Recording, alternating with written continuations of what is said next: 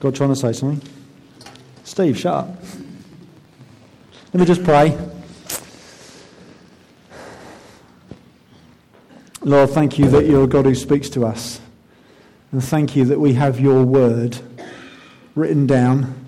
This is you speaking to us yet again in a whole other way. Lord, as we dive into a couple of passages, again, they may be familiar to many of us in this room, but maybe not be over familiar with them in as much as we just discard them as something we've heard before. For every single one of us in this room this morning, may you share with us something new that we've not seen or heard or be provoked by before. Your word is active and living. It's a two-edged sword. May you cut to the heart this morning in a good way, as only you can do. And this we humbly ask in Jesus' name. Amen. So, one anothering. Lots of one another's. You can remember all the one another's in the New Testament? There's lots of them. Can you think of any? Shout them out. What are there? Love one another. That's a good one. Pray for one another. Which one? Kind of teaching each other to obey, and there's discipling one another. Admonish one another. Greet one another with a brotherly kiss. Lovely. I like that one. There's lots. Equip one another, and etc. Lots. We can't look at all the different one another's in the Bible. Obviously, we're doing a mini series, and then we're going to come back to Genesis sometime in March. We've got a visiting speaker, etc. as well. But we're going to do 6 weeks. So last week was an intro. We're going to look at 5 separate one another's, and we are keen to catch each other out, one anothering here at Beacon. It's a good thing to catch you doing. We love doing it, and you do it a lot. How you guys look after each other during illness and strife is highly commendable, and you need to be encouraged. You do really well. But we can always do it even better, can't we? Why not? Why stop there? Why rest on our laurels? It's good. Living out a gospel-centred life, a life that demands questions that point to Jesus. That's the life we're meant to be living, and that's all part of one anothering. Last week, John explained the whole concept of one anothering and how, can you remember the 2 illustrations he used? What the church is a visual aid and a workshop. Come and see, yeah. It's a visual aid and a workshop. As much as we display to the world God's grace to us as people, it's because of how we react to each other and to the world around us. And also as a workshop, it's through that process that we grow together as well. The edges are being chipped off, as he reminded us. And so we're going to look at 5 one another's in detail. Next week, John's going to look at forgiving one another. We're going to have Julian's going to talk about encouraging one another. Davey's going to talk about honouring one another. That's fine. And then I'll be talking about discipling one another to finish. Today we're going to look at love one another, as April just shared with us. Love one another.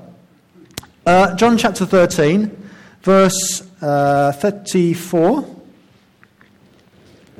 2 verses here, you may have heard before, I'm sure. Just to set in context, Jesus is fast approaching his great, glorious moment, the whole reason why he came.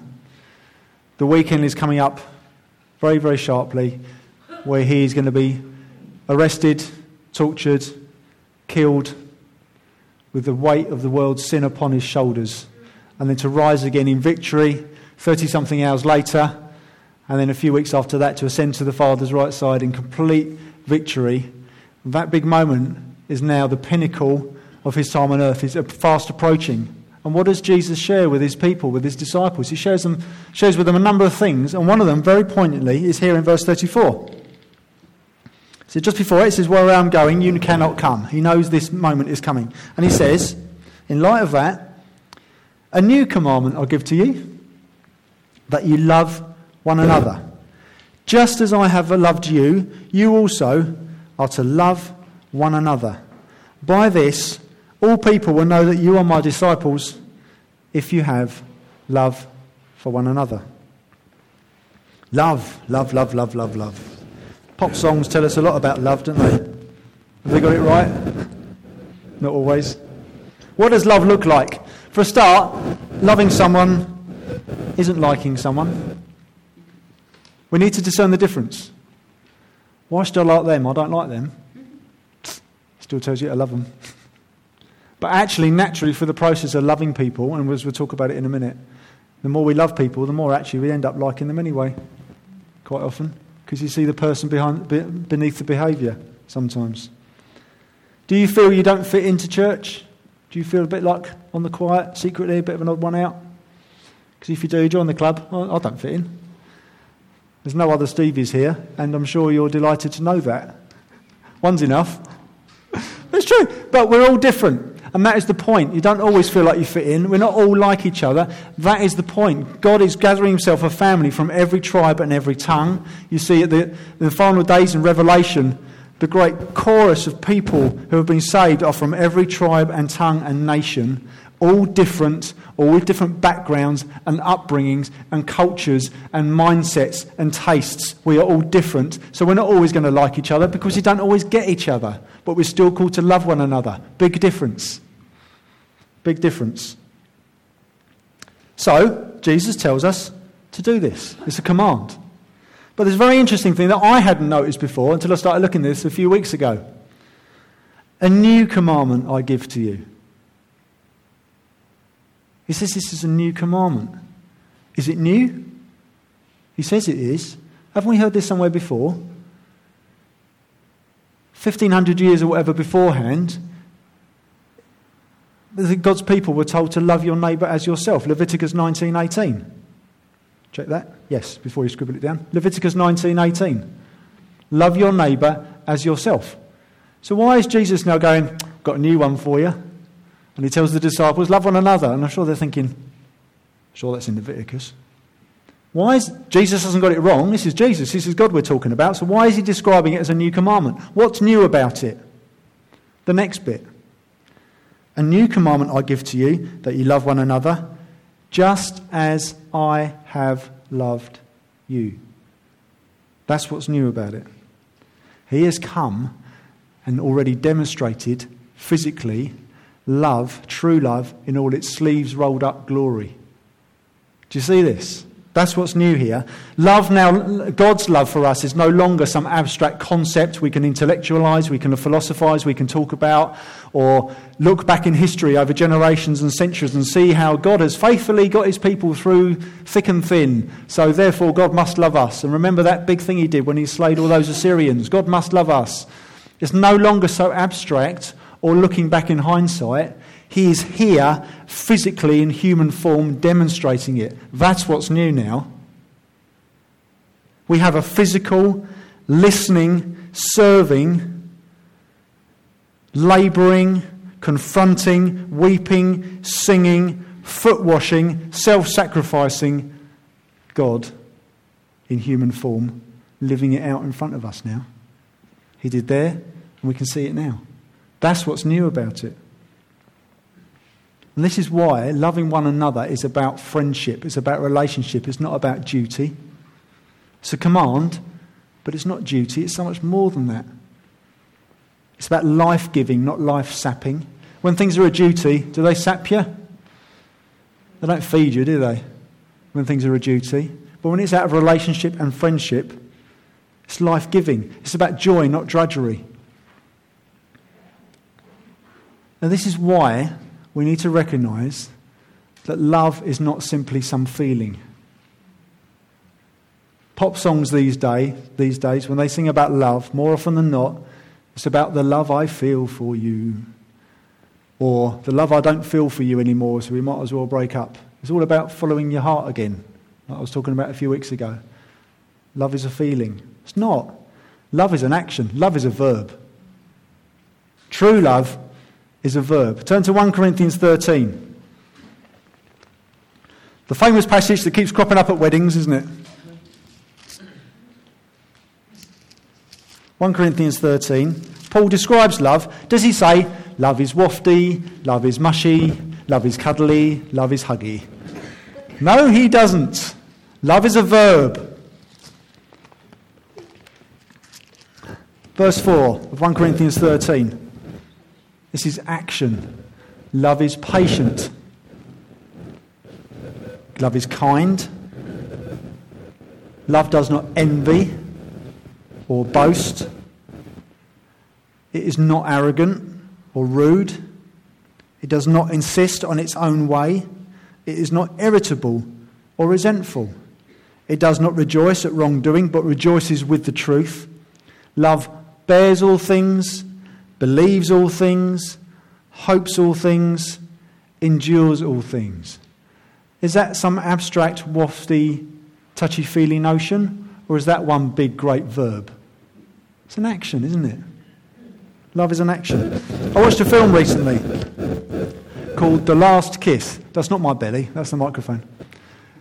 I watched a film called The Last Kiss recently, and it was full of very unpleasant characters, actually. It was a rom-com about this guy's with this girl, and she's now pregnant, and they're talking about getting married, and he starts having second thoughts, and he starts getting attracted to someone else. And his whole actions throughout the film, I'm sure you know, a very passive, peace-loving guy. I wanted to smack him in the face for how he treated his lady, basically. But his father-in-law wants to do the same. But what his father-in-law, towards the end of the film, says to him is very profound. He says, what you feel only matters to you. It's what you do to the people you say you love that matters. See the difference? You can say you love someone. I can say I love Jenny to my heart's content. If I don't demonstrate that in my actions, do I really? No. Love is a verb. Love is an action. And so, just very briefly, I want to look at 4 aspects of love that help explain it, an overview of love, if you like, that kind of summarise what we've seen here in 1 Corinthians 13. What is love? 4 words that will help you remember what love is, and they begin with L-O-V-E, to make it easy for you. How's that, okay?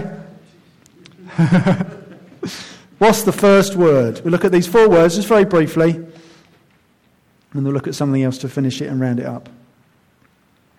First word, lasting. Love is lasting. These are all verbs. Love is lasting. True love endures through thick and thin. True love sticks with you through the hurt and the pain. True love loves the unlovable, doesn't give up. True love is patient, as we've already read. You see, one of my favourite preachers in Texas, a guy called Matt Chandler, he describes it like this. He said, love is saying, I've seen your ugly side, and I'm sticking around. That's love. That's love. Love is lasting. And Nicky Gumbel, he says, a great relationship doesn't happen because of the love you had in the beginning, but how well you continue building love until the end. Think of marriages. Doesn't matter how much I love Jenny on our wedding day in 1994. What actually matters is how much I love her now. Love is lasting. Love is an action. Love is a verb. Next one. What's the next letter? O. Overlooking. Love is overlooking each other's faults. I'll explain this. It's kind of, why should I help them? They can't be bothered. Why should I help them? Why should I love them? True love is about serving others, not because of what you get out of it, because of what they get out of it. And we're in a community where we're loving one another. You end up being on the receiving end anyway. But initially, your responsibility is for what you put into it. Yeah? Not seeking what you're going to get out of it. And quite often, we can treat people differently because of how they present, how they talk, how they behave. Jesus doesn't ask us to love one another depending on how they treat you. Love one another depending on how they treat others. All he says is, love one another, regardless. If he treated us, each of us, differently because of how good or bad or well-behaved or nice we are, most of us actually be up the Swanee, to be honest. But also, that's the point. He doesn't. He treats us all the same. It's a level playing field. And therefore, our obligation is to do exactly the same. Overlooking each other's fault. each other's faults, the more we spend time with folk, the more we see what makes each other tick. The more we see why people are the way they are. And the more we get to see the person beneath the behaviour. If you're not going to stick it out and love that person, you're never going to get to know them like that and realise there's a person underneath that behaviour. And there's a reason, not an excuse, but there's always a reason for why people are the way they are. Like I say, it's not an excuse. This is not ignoring sinful behaviour, destructive behaviour. And in a loving community, I'd expect us to be helping each other along with that. There is a gentle, sensitive correction, confrontation that is required sometimes. That's fine.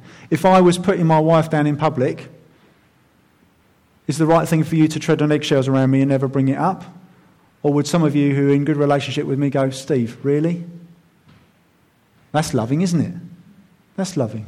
Loving is confrontational when it's in the right way, like Jesus did.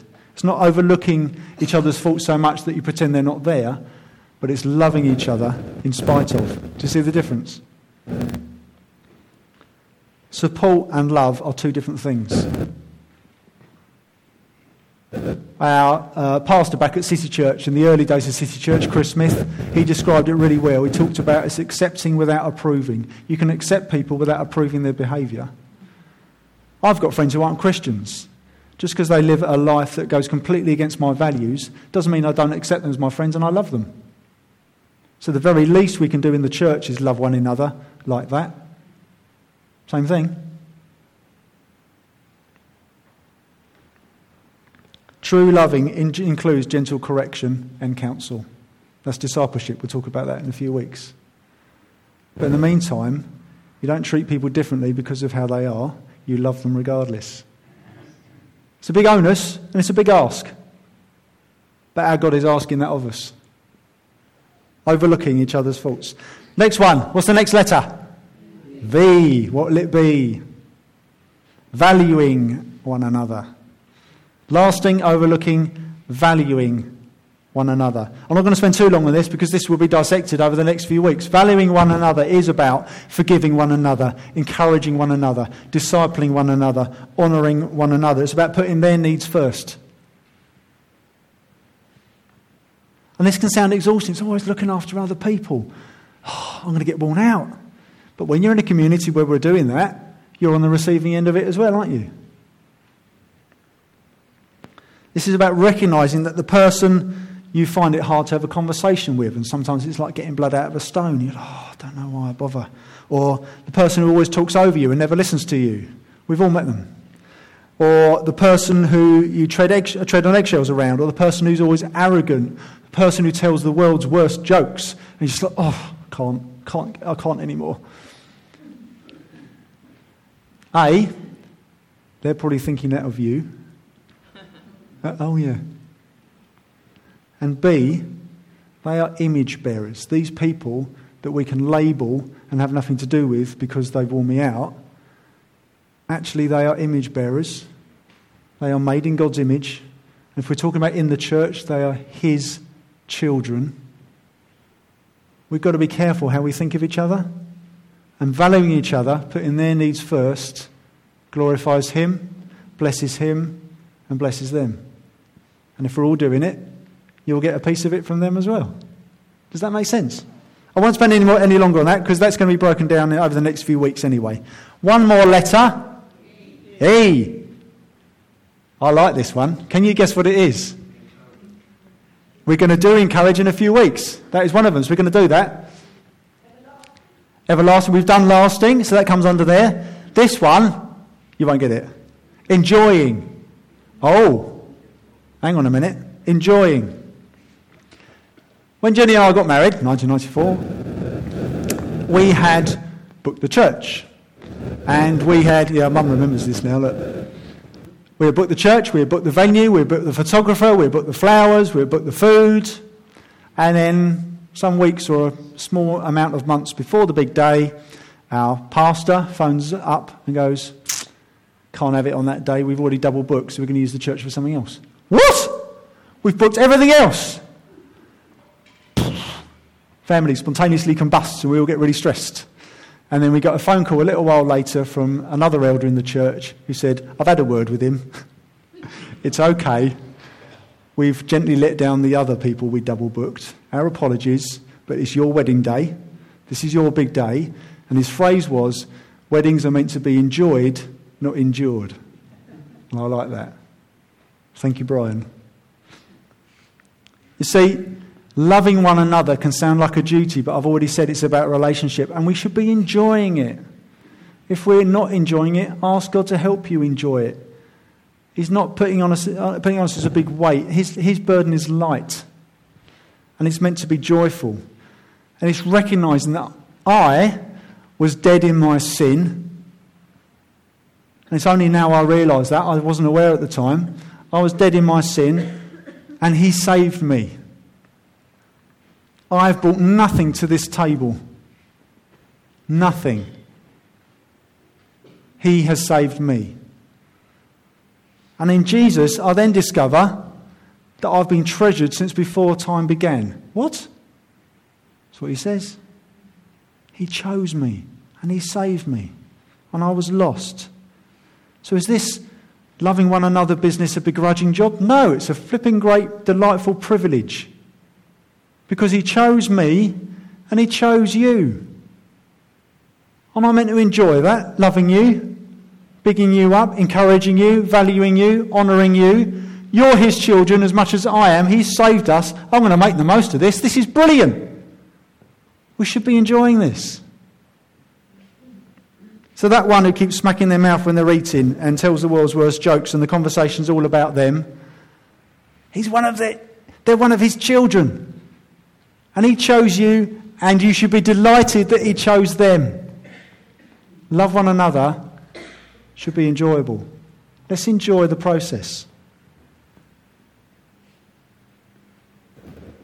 I'll give you another reason for enjoying it in a minute. See, love one another is a shop window. It's a visual aid, as John shared last week. It's a shop window. As we love one another, when we're from every tribe and tongue, from different countries, even here we represent different nations, between us, loving one another, and we're all different, and we wouldn't normally be all together. The world sits up and takes notice. When we drop meals round when someone's ill or just had a baby. When we give each other lifts. When people come down early just to turn the heating on. All these little things people do get wind of, and they do sit up and take notice. And I have had people asking, why do you, and you give your money happily, and you give up your time, and you stay up late, and you get up early in the morning, you hang out with people you're nothing like. Yeah, it's brilliant, isn't it? It's the glory of Christ upon this planet. Make the most of it. That's the shop window. And that's why Jesus says, by this they will know that you are my disciples. He knows exactly what he's doing. It strengthens the church, it glorifies him, and it's lives demanding that gospel explanation. It's about sacrificing my prejudices, my time, my resources for your needs, your benefits, and there is a blood flow through the church that demands an attention from the world outside. Isn't it amazing? Is that worth enjoying? Yeah. Why should we bother doing this? A, Jesus has told us to. B, Jesus has done it. As I have loved you. John chapter 15.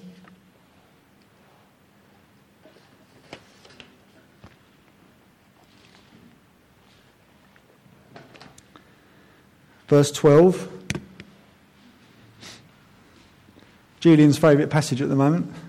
I know that for a fact. John 15 verse 12.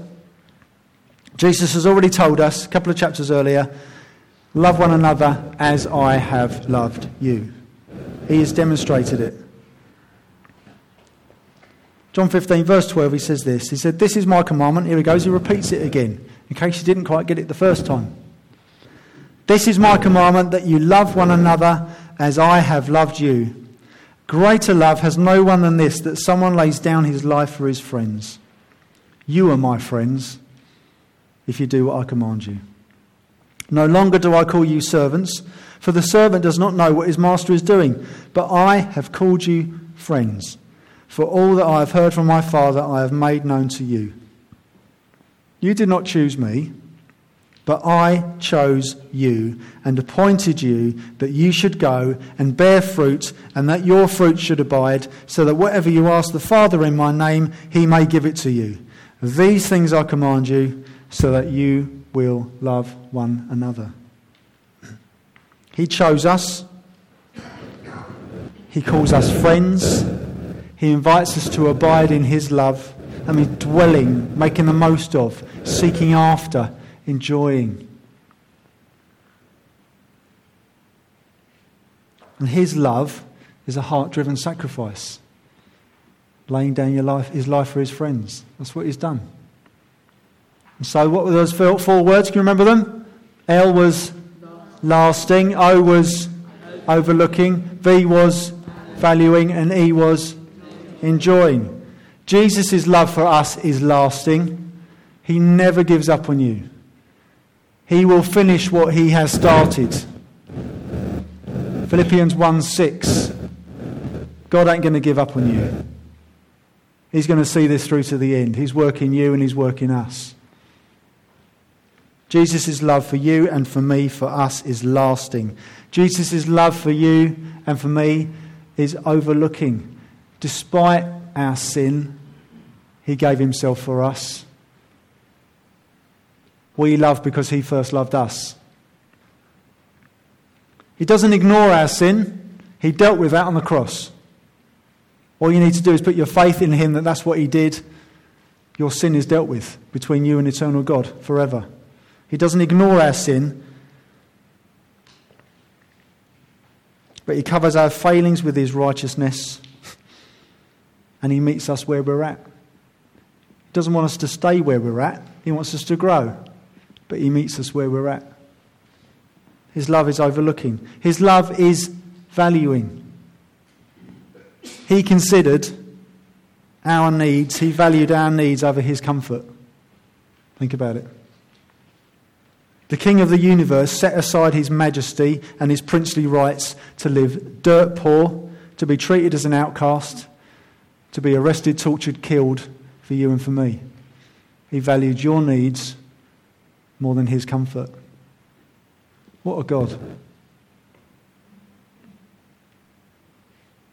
And his love is enjoying. Hebrews 12, verse 3.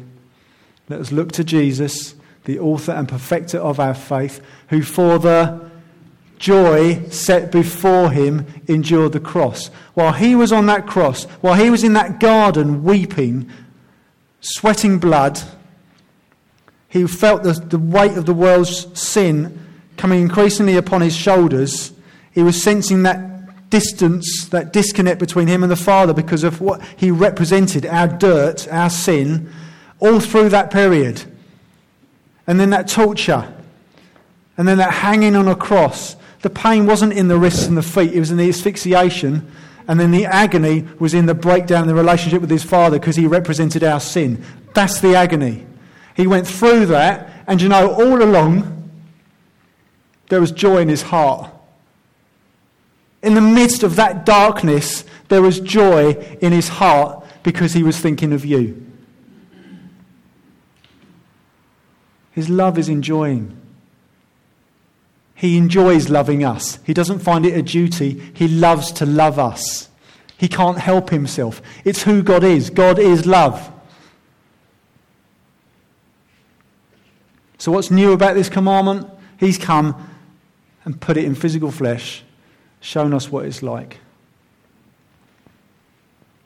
And he's demonstrated it for you and for me. And if you haven't been on the receiving end of that salvific love, that really coming to terms with what he's done for you on the cross and speaking to him about it, come and find me afterwards. We can pray together. But it's available right here, right now. And if you have, do you find the joy in it? Do you find the desire to love one another? It's not easy. It doesn't deny that life's hard. Life is hard. We do come across people we really struggle with. That's real. But he still tells us to love one another. Would you like to stand?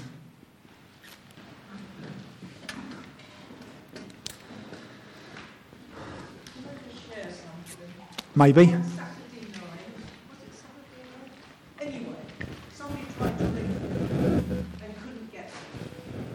So then Iris got involved. Iris and Fred. And then in the end, Peggy White came up to my house in the dark misery of weather to see if I wasn't laying on the floor. Brilliant. That's loving one another. That is loving one another. It's as simple as that. Well done, guys. Yeah, no, seriously. That is family. That is caring about each other and being bothered. Love you. That's true. God woke me up early this morning, 6:15. Ouch. Ouch. If you know me, that's a big ouch. He woke me up and I was lying there thinking, I'll go back to sleep. And he went, no, go downstairs, I want to talk to you. This is rare for me, I don't get this. So this morning I went downstairs and was reading my Bible and started praying. And he just said, keep it simple. It's a phrase I've heard before other places, but he said this to me, just really sensed him saying, keep it simple, love me, love others. That's it. Love me, love others. He said, this is for you and this is for Beacon. Love me, love others. It's basic. It's uncomplicated. And yet the more you think about it, it's deep, it's rich, it's profound, it's powerful. Love God, love others. Lord, we humbly ask that you will teach us more and more how to do this. I thank you that it often comes by nature now for many of us, because we know each other and we love each other. But sometimes we've had to work through things together. But I thank you that we have. And Lord, may we continue to do that as more and more people are added in. You're doing amazing work here at Beacon. We want to continue to love one another. We don't want this to become full of programs and systems and run like a professional business. That's not your church. This is family. So Lord, we never want to let go of that. Teach us increasingly to love you and love others, that the world might sit up, take notice, and want a piece of the action. Lord, may you use me to glorify you. May you use me to point to you. And may you use us, the way we live our lives together, to point to you. We thank you that you loved us first, before time began, but you've also demonstrated this when you spent 33 years on this planet. You showed us what love is. You rolled up your sleeves and you got stuck in. Eternal King got his hands dirty. The least we can do is play our part. So Lord, we thank you so much. Help us by Holy Spirit to continue to press on in this vein. Look forward to what else we're going to hear in the next few weeks. But Lord, in everything we do, may we just bring you glory. And we'll let you do the hard work about adding to your church. We'll just do what you called us to do, to love you and love others. In your precious, amazing, glorious name we pray, Lord Jesus. Amen. Amen. Amen.